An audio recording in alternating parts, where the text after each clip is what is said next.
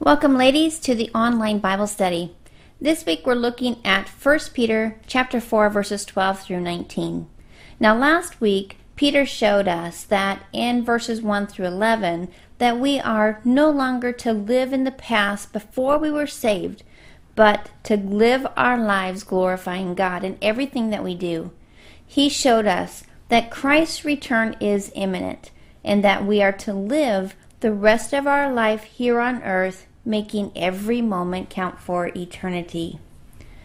Now, as we look at verses 12 through 19, once again, Peter reminds us that we are to expect suffering.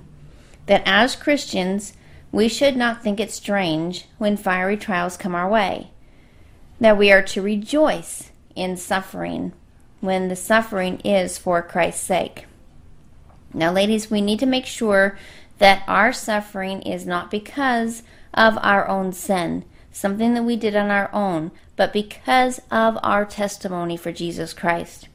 So let's begin our study and open our Bibles to 1 Peter chapter 4, and let's look at verse 12.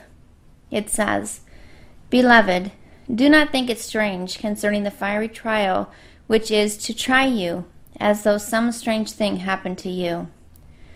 So here Peter starts off with the word beloved. What a term of endearment. It is from the form of love that is God's divine love. So you can translate it to be divinely loved ones. Peter uses this word as a descriptive title, reminding the recipients of this letter, who were at that time going through very much suffering because of persecution. He was reminding them that they were loved in the heart of God. What a beautiful, comforting thought.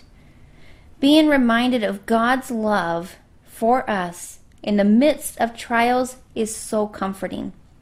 To know that we are His children and He takes care of us.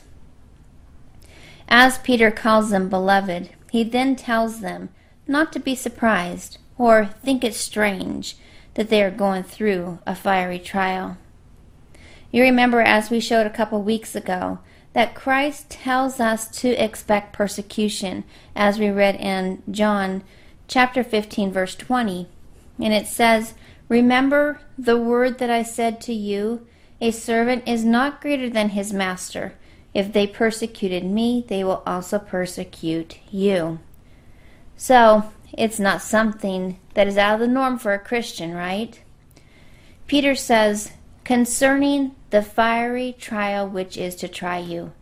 Fiery literally means a burning. The word used here refers to a smelting furnace where gold and silver are purified. What a perfect description of what going through fiery trials does to us. It is a purifying experience. Picture this. Refining gold from the ore involves a process in which the ore is tried or melted in order to separate pure gold from the other elements. It is a very complex process where all the impurities are removed. Peter tells us here that it is a fiery trial that is to try you. So, seeing what the true meaning of the word here is, it helps us that it is a refining process rather than a divine judgment. It is going to strengthen our faith as we lean on Jesus Christ. Peter said in 1 Peter chapter 1, verses 6 to 7, it says, "In this you greatly rejoice, though now for a little while, if need be, you have been grieved by various trials, that the genuineness of your faith, being much more precious than gold that perishes, though it is tested by fire, may be found to praise, honor, and glory at the revelation of Jesus Christ." Now, Peter creates no illusions for Christians under his care, does he? God's plan for your life often, but not always, includes pain and hardship. When trouble comes, we are not to be surprised. He writes, it's normal. As we suffer for Christ's sake, our lives will be refined and our faith strengthened. Now the word happened here in verse 12 is important. It means to go together. So persecution and trials do not just happen in the sense of being accidents. They are a part of God's plan, and He is in control. Nothing is out of God's sphere. Not only did Peter tell us not to think of the fiery trials as strange, but he exhorts us to rejoice in the fact that they can be partakers of Christ's suffering. Let's look at verse 13. It reads, "But rejoice to the extent that you partake of Christ's suffering, that when His glory is revealed, you may also be glad with exceeding joy." Now, I'm not going to kid you, it's not always easy to rejoice when we are persecuted, is it? No one likes to be ridiculed, mocked, imprisoned, or even called upon to face death. But in this passage, Peter gives us reasons to rejoice. First, he says, rejoice to the extent that you partake of Christ's sufferings. Christ was rejected by men because he lived and proclaimed the righteousness of salvation of God. So when we suffer for following Christ, for living and proclaiming the righteousness of salvation of God, we are sharing in Christ's suffering. We are denying ourselves and suffering for God and His righteousness, just as Christ did. We become identified with Christ, associated with Him in the deepest devotion possible. The very sacrifice of ourselves for the cause of God and His glorious salvation. 2 Peter tells us that no matter how great our sufferings may be, we can look forward to the time of Christ's return, when His glory shall be revealed. Peter goes on to say, we will be glad with exceeding joy. Now, as we go through trials, we can have joy because we know that God is working out the circumstances for our good. We know that whatever suffering we are going through now will only be for a little while, because Christ is going to return and take us home to be with Him. Sometimes we have postponed pleasures. We pay a price today in order to have enjoyments in the future, right? For example, when you have not exercised for a while, isn't it hard to go out and walk on that treadmill, lift those weights? It's painful.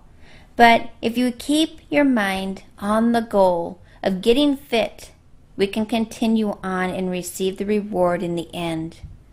Warren Wiersbe used the example of a piano student who may not enjoy practicing scales hour by hour, but he looks forward to the pleasure of playing beautiful music one day. Ladies, as Christians, we may suffer now for the sake of Christ, but one day we will live with God forever. 1 Peter chapter 4, verse 14 says, "If you are reproached for the name of Christ, blessed are you, for the Spirit of glory and of God rests upon you. On their part he is blasphemed, but on your part he is glorified." Peter encourages us that we are blessed as we suffer for Christ's sake. The blessing takes on the form of the Spirit of glory and of God resting on them.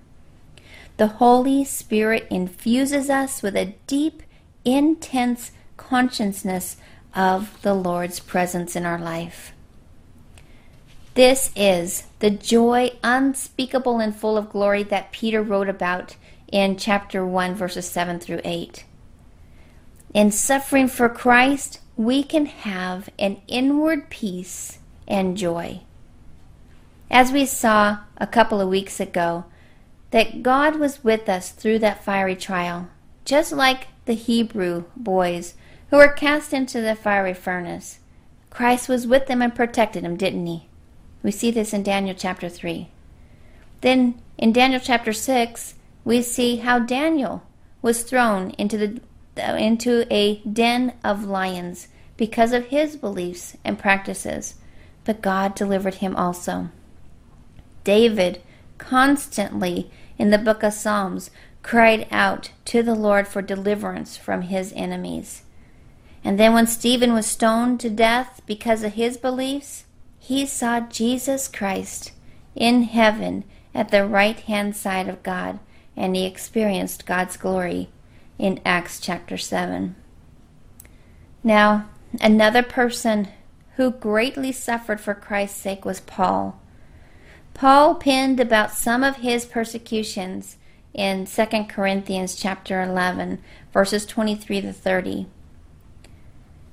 Fellow Jews had beaten Paul with 39 lashes on 5 different occasions.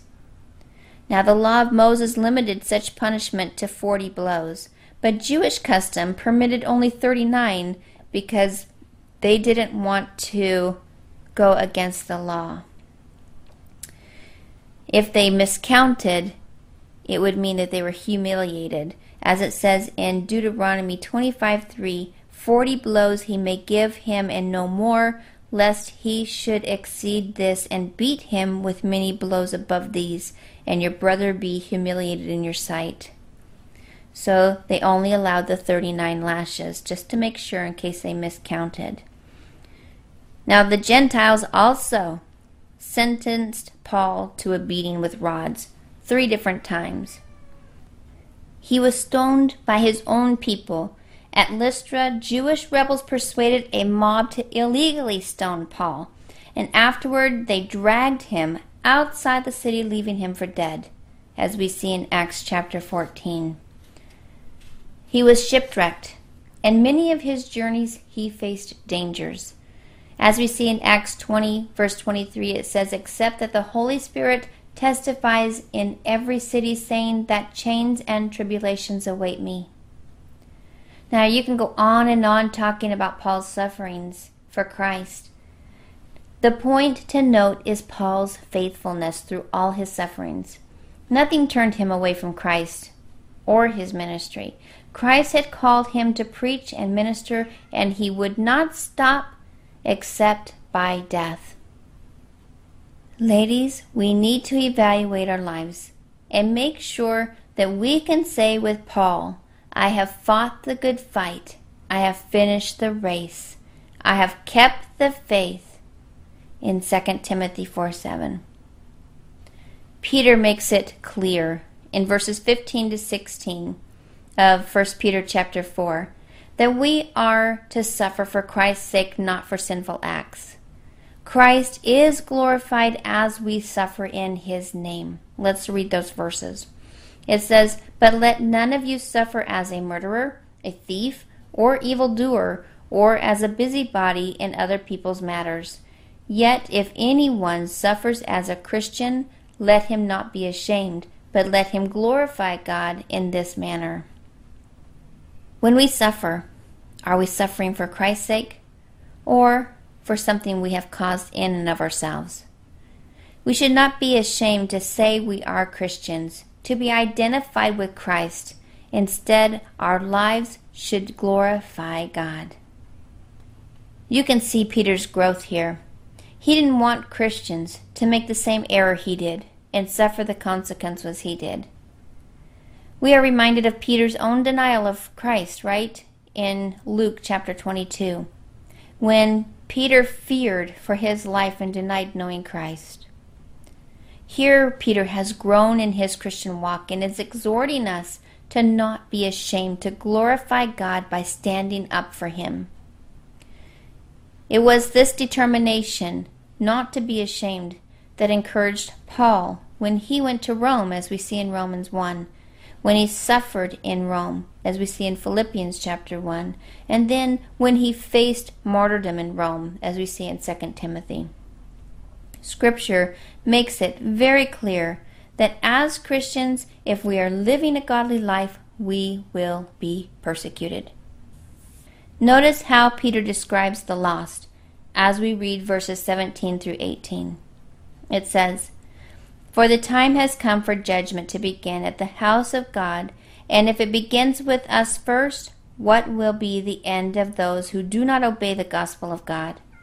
Now, if the righteous one is scarcely saved, where will the ungodly and the sinner appear? And notice this is quoting Proverbs 11:31. He describes the lost as those who do not obey the gospel of God. Now, the argument of these verses is very clear. If God sends a fiery trial to his own children and they are scarcely saved, what will happen to lost sinners when God's fiery trials come and fall upon them? Instead of being concerned about ourselves, we need to be concerned about those lost sinners around us. Our present fiery trial is nothing compared to the flaming fire that shall punish the lost when Jesus Christ returns in judgment. We need to be looking for opportunities to witness to the lost around us. Now, Peter concludes this chapter with a command that we commit our lives to God. Let's read verse 19. It says, "Therefore, let those who suffer according to the will of God commit their souls to him in doing good, as to the faithful Creator." The words "commit their souls" is in the present imperative active mode, meaning that this is a command which involves a continuous or repeated action. So we are to continuously commit our lives to doing good. Those who are experiencing that fiery trial are urged to commit and keeping of their souls, which is their life, their heart, their mind, to God. The Greeks use this word in banking. It means to make a deposit. Now, Peter urged the believers to place their lives in God's safe keeping. Our suffering is according to the will of God, who has allowed our suffering in order to purify our lives. Therefore, we can commit ourselves to him with confidence, knowing that he created us and is faithful to fulfill his plan in our lives. Now, this picture reminds us that we are valuable to God. He made us, redeemed us, lives in us, guards us, and protects us. So when you invest your life with God, you have nothing to fear, for he is able to keep you. We have no need to worry. He is the faithful Creator, right? And his faithfulness will not fail. Ladies, next week we are going to start chapter 5. So we're going to be looking at 1 Peter chapter 5 as we look at the first 4 verses. Until then, God bless.